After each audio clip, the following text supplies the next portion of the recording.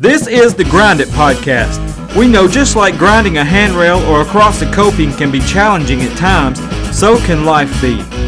We share God's Word and personal stories to encourage you to keep grinding and to not give up. It's time to grind. So here's the old school skateboarder himself, Randall Tucker.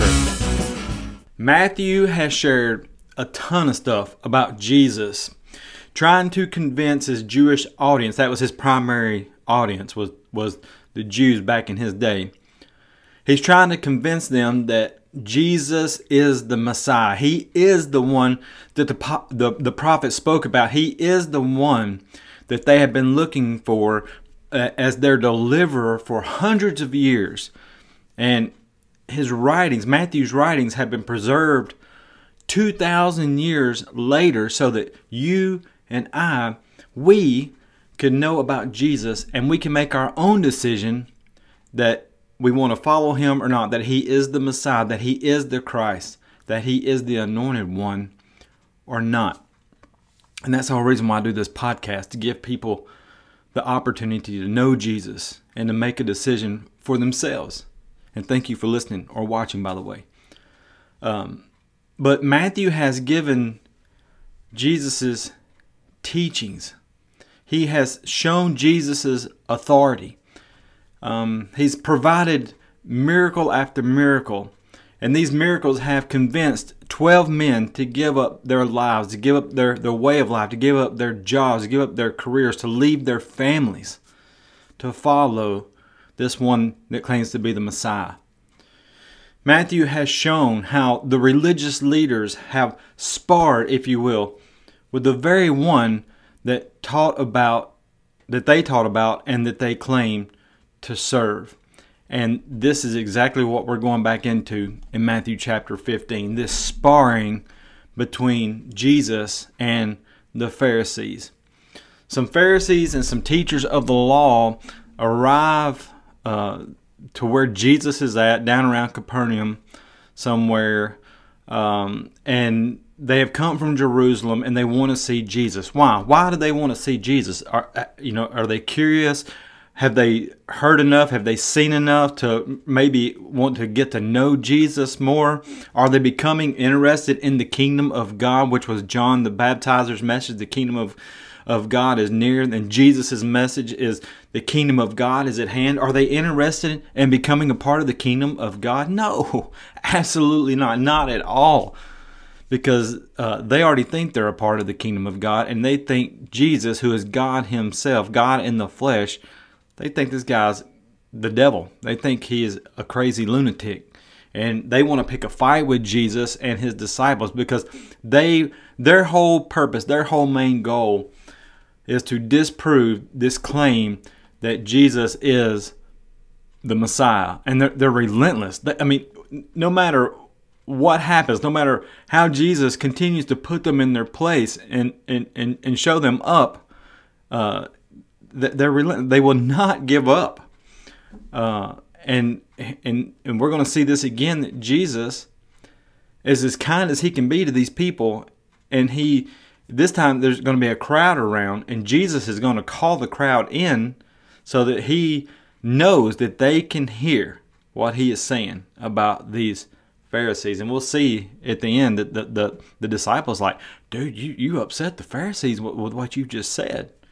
And Jesus says, we'll talk about that in a little bit. But the reason why these Pharisees and these religious leaders, the teachers of the law, they came to Jerusalem to see Jesus, it's given at the end of chapter 14. Jesus had just fed this ginormous crowd, right? The number of men was 5,000, but then there's women and children on top of that number of men. So there's probably roughly 10 to 15,000 people in this crowd that Jesus just feeds with 2 fish and 5 loaves of bread. And then we learned that after he sent the crowds home, he sends the disciples out into the sea. The storm comes about and they're out there rowing. They've rowed for about 3 or 4 miles. It's 3 o'clock in the morning, and Jesus comes walking on top of the water with this tempestuous wind and these waves that are just crashing all over the boat. And Jesus is walking just nonchalant on the water. And then he gets in the boat, and the winds calm down, and the waves, the sea is just as smooth as silk. And so at this point, there's probably not very much, or if anything, that's going to deter his 12 disciples. There's nothing going to deter them from believing that he is who he says that he is, because they have claimed that he is the Son of God. And so Matthew says at the end of 14, after they had crossed the lake, they landed at Gennesaret. And when the people recognized Jesus, the news of his arrival spread quickly throughout the whole area, and soon people were bringing all their sick to be healed. And they begged him to let the sick touch at least just the fringe of his robe, and every one of them, all who touched him, were healed.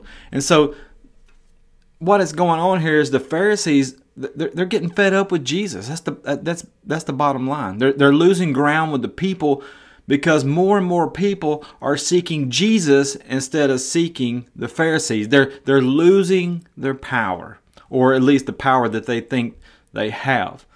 And you don't mess with people's power without consequences. Now think about it. These Pharisees are hanging around Jerusalem. People are traveling to Jerusalem from all around the region.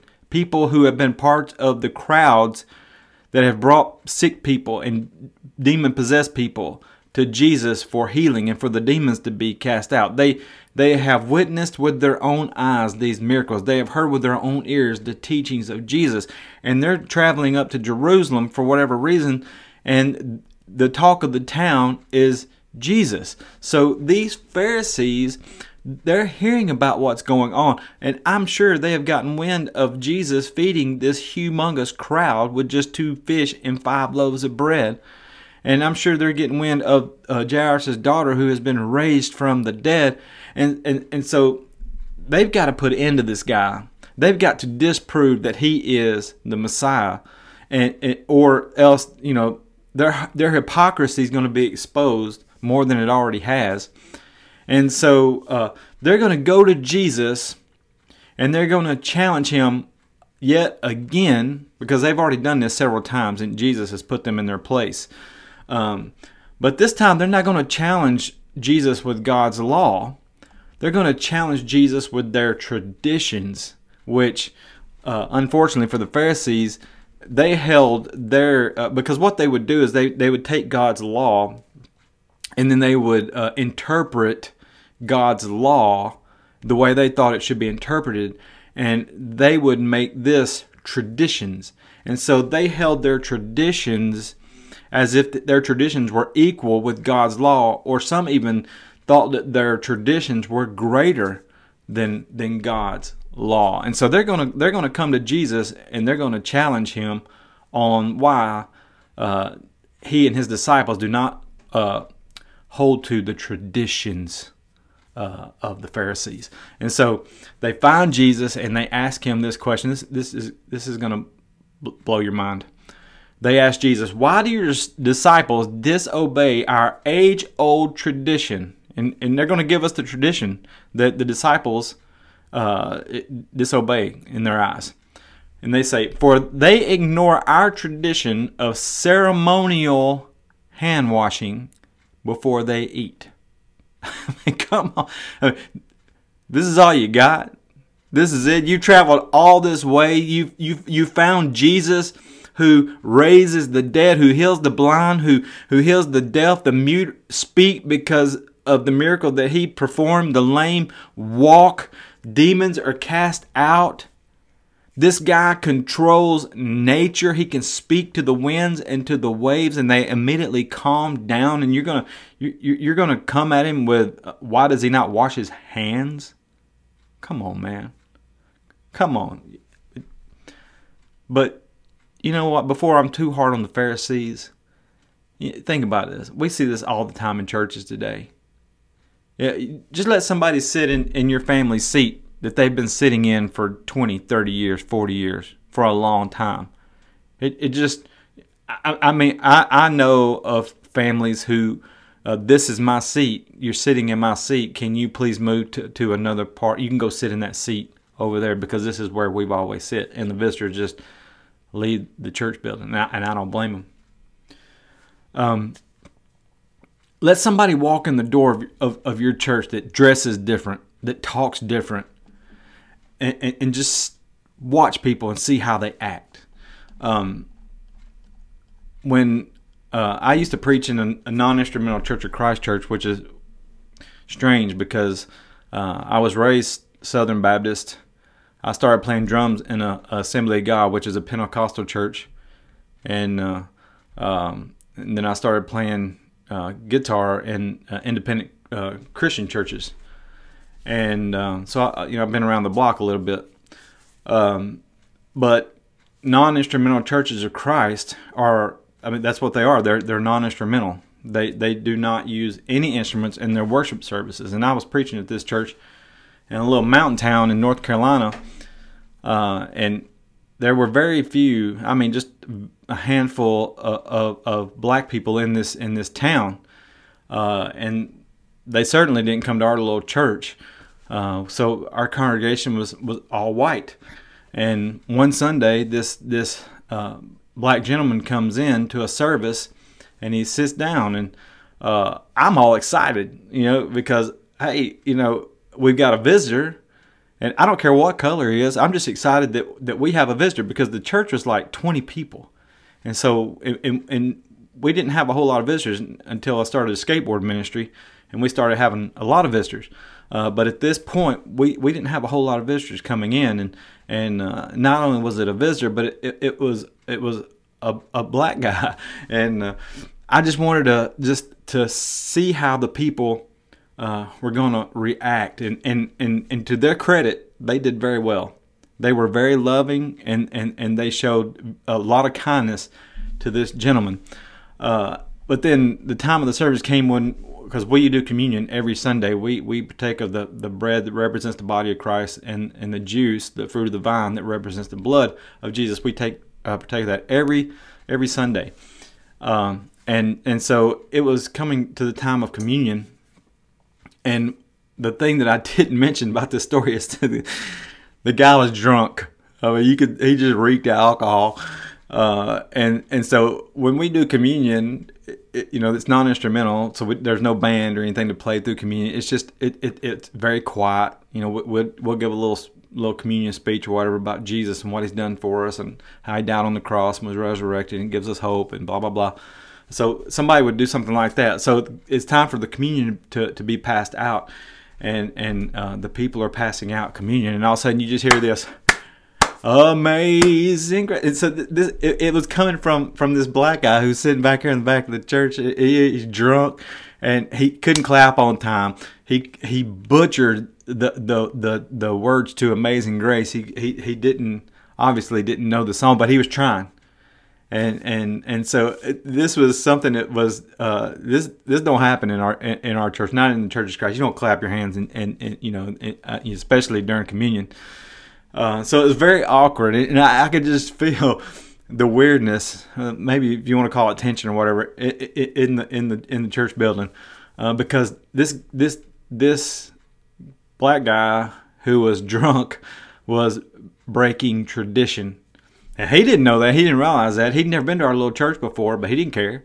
He sang. Well, he attempted to sing because he was so drunk. He was slurring his words, and he couldn't get the words right to Amazing Grace, and he clapped his hands off beat, but hey, he was clapping his hands, and all I could do was smile and chuckle because this drunk black man was literally a shot of adrenaline to my soul, because he upset the apple cart, as the old saying goes, and I was loving every minute of it. But to that church's credit, to the people there, they treated him with respect and love and kindness. But it was just when I was studying for this podcast, that's one of the first stories that came to my mind. And I'm not familiar. This story that I'm about to tell you didn't happen at a church that I've ever been to, but I've heard this story being told. I think I'm assuming it's a true story. But even if it's not true, it makes sense because I'm sure that when I say traditions of a church become problems, when people break traditions, I'm sure certain things come to your head as well and come into your mind. But I heard a story of a church who they always covered up the communion table with a sheet. And the reason why they did this is because they had flies. Flies would try to get into the communion. And so they covered up the sheet to protect the communion trays, the bread and the juice, from the flies. And the reason why they had a fly problem to begin with is because they were building a new building. And they were building it a little bit at a time as they saved up money. And they didn't have enough money for windows, so they had the walls and they had the roof. But there were no windows yet, and so flies were coming in and getting in the communion. So they cover up the communion table with a sheet, and that would take care of the fly problem. Well, eventually this church gets enough money to pay for the windows, and so they buy the windows. Somebody installs the windows, and therefore there's no more fly problem at this church. And but they continue to cover up the communion table with the sheet. Because it was tradition. It's just what they've always done. And one Sunday morning, somebody who was setting up the communion table decided, we don't need this sheet anymore. We don't have the fly problem anymore. So I'm not gonna put the sheet on over the communion this morning. And you would think all hell broke loose in this congregation. It's like half the people wanted the sheet over the communion, and half the people didn't want the sheet over the communion because there was no need for it anymore. And it literally almost split that church in half, because this is the way we've always done it. This is the traditions. It's not biblical. God doesn't command us to, we're commanded to take communion, but he doesn't command us to cover it with a sheet. We did that because of the fly problem. When we didn't have windows, we now have windows. We don't have flies anymore. Therefore, we don't need the sheet. But that's what people were used to doing for years and years and years until they were able to get the windows. And so somebody has broke their tradition. They didn't break the law of God. They didn't break the commandment of God. They broke this church's tradition. They're doing things different now. It doesn't matter to God if they covered or not, but it did matter to some of those people in that church, because this is the way we've always done it. And this is what's going on here with Jesus and the Pharisees. Here is God in the flesh, the one that, this is what's really strange about this story, because this is, the Pharisees claim to love God. They claim to serve God with their whole heart. They do all this stuff in the name of God. And yet here's God in the flesh, the very one the teachers of the law teach about, the one who gave them the law to teach about, right? That gave them the rules and the regulations and how to present it to the people and tell the people to write them on their hearts. And they have come down to ask Jesus, God in the flesh, why don't you wash your hands before you eat? And these are think about this. These are the very hands that shaped man from the dust of the ground and breathed life through the nostrils of that dirt. And life came into this dirt, and man became a living soul. This is the very one who was there in the beginning, when God just spoke everything into existence. He has so much power that he spoke everything. Think about that. Everything into existence. Just by the power of his word. And they're concerned with him not washing his hands? Come on. This is crazy. But in their minds, they were justified, and they thought they were doing God a favor by trying to get rid of this man who claims to be the Messiah. And Jesus, as he usually does, he answers their question with a question, but this time he goes a little further. He takes some steps further, and he's going to provide some examples to them, and he's going to call out the Pharisees for their hypocrisy. And I'm sitting there thinking about, man, could you imagine being one of the disciples and seeing these Pharisees after seeing everything that Jesus has done and after hearing all these messages that Jesus has taught and all these kind things that Jesus has done for these crowds of people. And these Pharisees are coming to Jesus and saying, why don't your disciples wash their hands before they eat? Why do you let them wash their hands, or not make them wash their hands before they eat? Why are you letting them break the traditions that we have? And these disciples, if they had cell phones and they could text each other, they would text SMH sin to the group of the disciples, which means shaking my head, because that's exactly what they would be doing, shaking their heads in disbelief. I can't believe these guys trying to question Jesus when he's done all this great stuff about washing his hands, about us washing our hands. And so Jesus, he answers their question with a question, and he's going to give them some examples of how they are. So he's going to kind of throw it back on them. Jesus says, why do you, by your traditions, violate the direct commandments of God? Well, I bet their ears perked up when they heard that. What do you mean we violate the commandments of God? For instance, Jesus says, God says, honor your father and mother, and anyone who speaks disrespectfully of father or mother must be put to death. That's what God's law says. But you Pharisees, you say it's all right for people to say to their parents, sorry, I can't help you, for I have vowed to give to God what I would have given you. So in other words, you've got your parents are in need. You can meet their needs, but you tell your parents, no, I'm sorry I can't help you because what you need, I'm giving it to God because God's more important. And he said, you're disrespecting your father and your mother. You're going against the very commandments of God. And so he says, in this way you say they don't need to honor their parents. And so you cancel the word of God for the sake of your own tradition. You hypocrites. Isaiah was right when he prophesied about you, for he wrote, these people honor me with their lips, and here's the key, but their hearts are far from me. Their worship is a farce, for they teach man-made ideas as commands from God.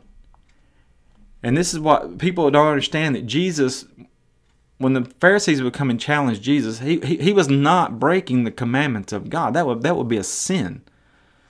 But what he was not conforming to their man-made ideas, their traditions, who they tried to make like they were commands from God, or at least equal with the commands of God. And so there's a crowd, as there always is around Jesus. They're seeing this transaction going on. They're hearing this conversation taking place between Jesus and the Pharisees. So Jesus, to make sure that everybody hears what he's saying, he calls to the crowd and asks them to get a little closer.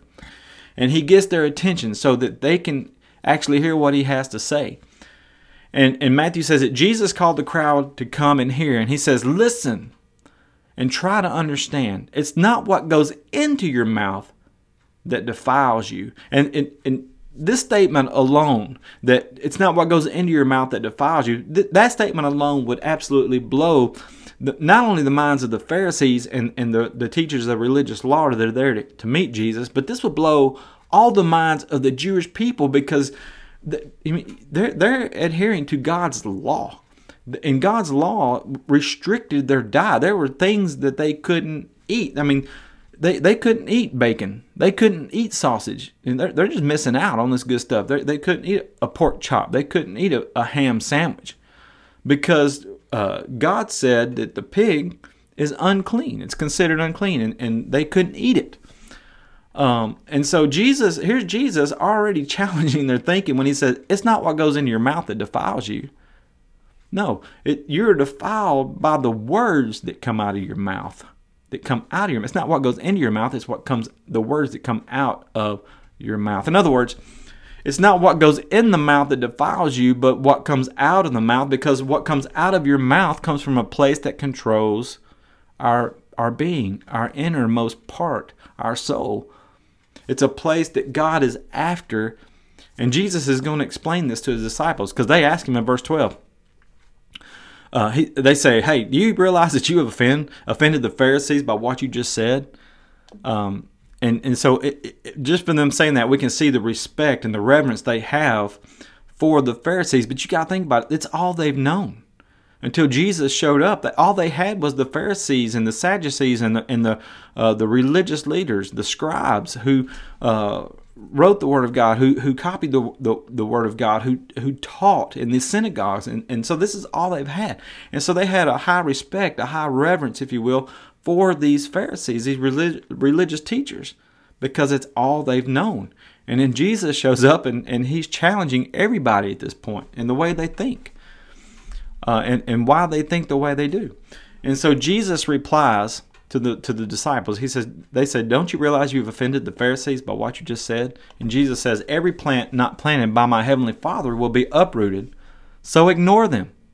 They are blind guides leading the blind. If one blind person guides another, they will both fall into the ditch. In other words, the blind can't lead the blind.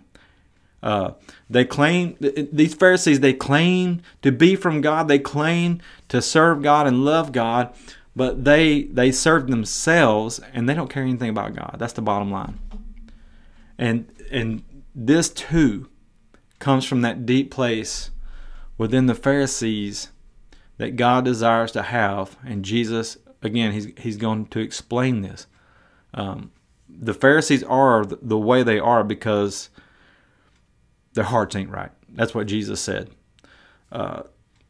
People who listen to Jesus' teachings and open up their hearts and allow God into their hearts, Jesus says that's what God is after, is our hearts. And that's why he quoted Isaiah saying, these Pharisees, this is what Isaiah prophesied about y'all. You honor me with your lips, but your heart, it's just not right. It's far from me. God's not in their hearts. Themselves, they love themselves and they want to take care of themselves. That's where their heart is at. We'll talk about that in just a second. But Jesus says to Peter, Peter says to Jesus, explain to us the parable that says people aren't defiled by what they eat. And Jesus says, don't you understand yet? Anything you eat passes through the stomach and goes into the sewer. In other words, anything you eat, doesn't matter what you eat, it goes through the digestive system, and what the body doesn't use for energy, it's waste. It's going to be, you're going to use the bathroom and you're going to flush it down the toilet. They didn't have toilets back then, but they had a sewage system that they could get rid of the waste. And so here's the heart of the matter. In verse 18, Jesus says, but the words you speak come from the heart, and that's what defiles you. That's what defiles a person. For from the heart come evil thoughts, murder, adultery, all sexual immorality, theft, lying, and slander. These things are what defile you. Eating with unwashed hands will never defile you, is what Jesus tells his disciples. And there's these Pharisees and these teachers of the religious law standing right there listening. There's this crowd of people standing there listening to what Jesus said. It's not what goes into your mouth that defiles you. It's what comes out of your mouth, because what comes out of your mouth is what comes from your heart. And here's what the heart is full of, Jesus says. Evil thoughts, murder, adultery, sexual immorality, all sexual immorality, theft, lying, and slander. This is what's going to defile you. And look around. Even in our world today, 2023, this is what we see. Evil thoughts, murder, adultery, all sexual immorality, theft, lying, slander. This is what we see every day all around us. Why? Because people's hearts are just pure evil. God is not in there. Because if God was in their hearts, it would be totally opposite of these things. They would be living for God instead of themselves.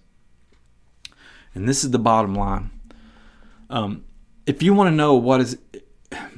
know if God has someone's heart, don't watch what people eat. Don't watch the outside characteristics. Don't look at the things that you can physically see on an individual because that's not the stuff that defiles a person or corrupts a person. See, everybody has different tastes in what they eat. I don't eat green food. I may eat one pickle a year, if that. I don't eat green food. I've never eaten green food. I don't eat vegetables, very few. I don't eat slimy foods like strawberries. That's why I don't eat fruit, because the berries and stuff, like when you bite into a grape and it explodes in your mouth, I just want to throw up. I can't handle it. And then I'm a texture person, so if it feels weird in my mouth, I can't eat it. If it crunches and I don't think it's a crunch, I can't eat it. I don't eat seafood because I can't get past the smell of most of it, and I certainly can't get past the fishy taste of seafood. And I know I'm weird when it comes to food. I'm weird in a lot of ways, actually.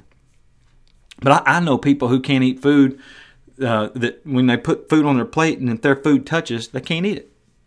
It has to be completely separated. You see, we're all different. We all like different stuff. We dress different. We look different. We wear different hairstyles. We drive different kind of cars.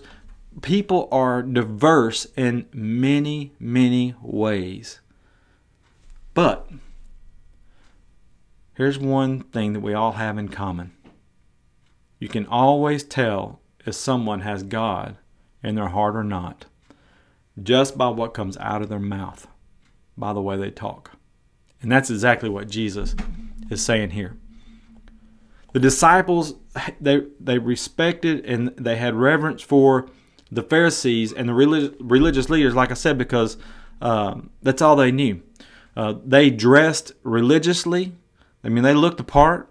They acted holy. They did good deeds among the public. They said beautiful prayers. They fasted often because they let everybody know about it when they were fasting. And they were the only examples that people had of God to follow. And now here's this man who just roams about, doesn't even have a place to lay his head. He doesn't own a home. He's a vagabond. He's homeless, and he's just wandering around. And he's claiming to be from God.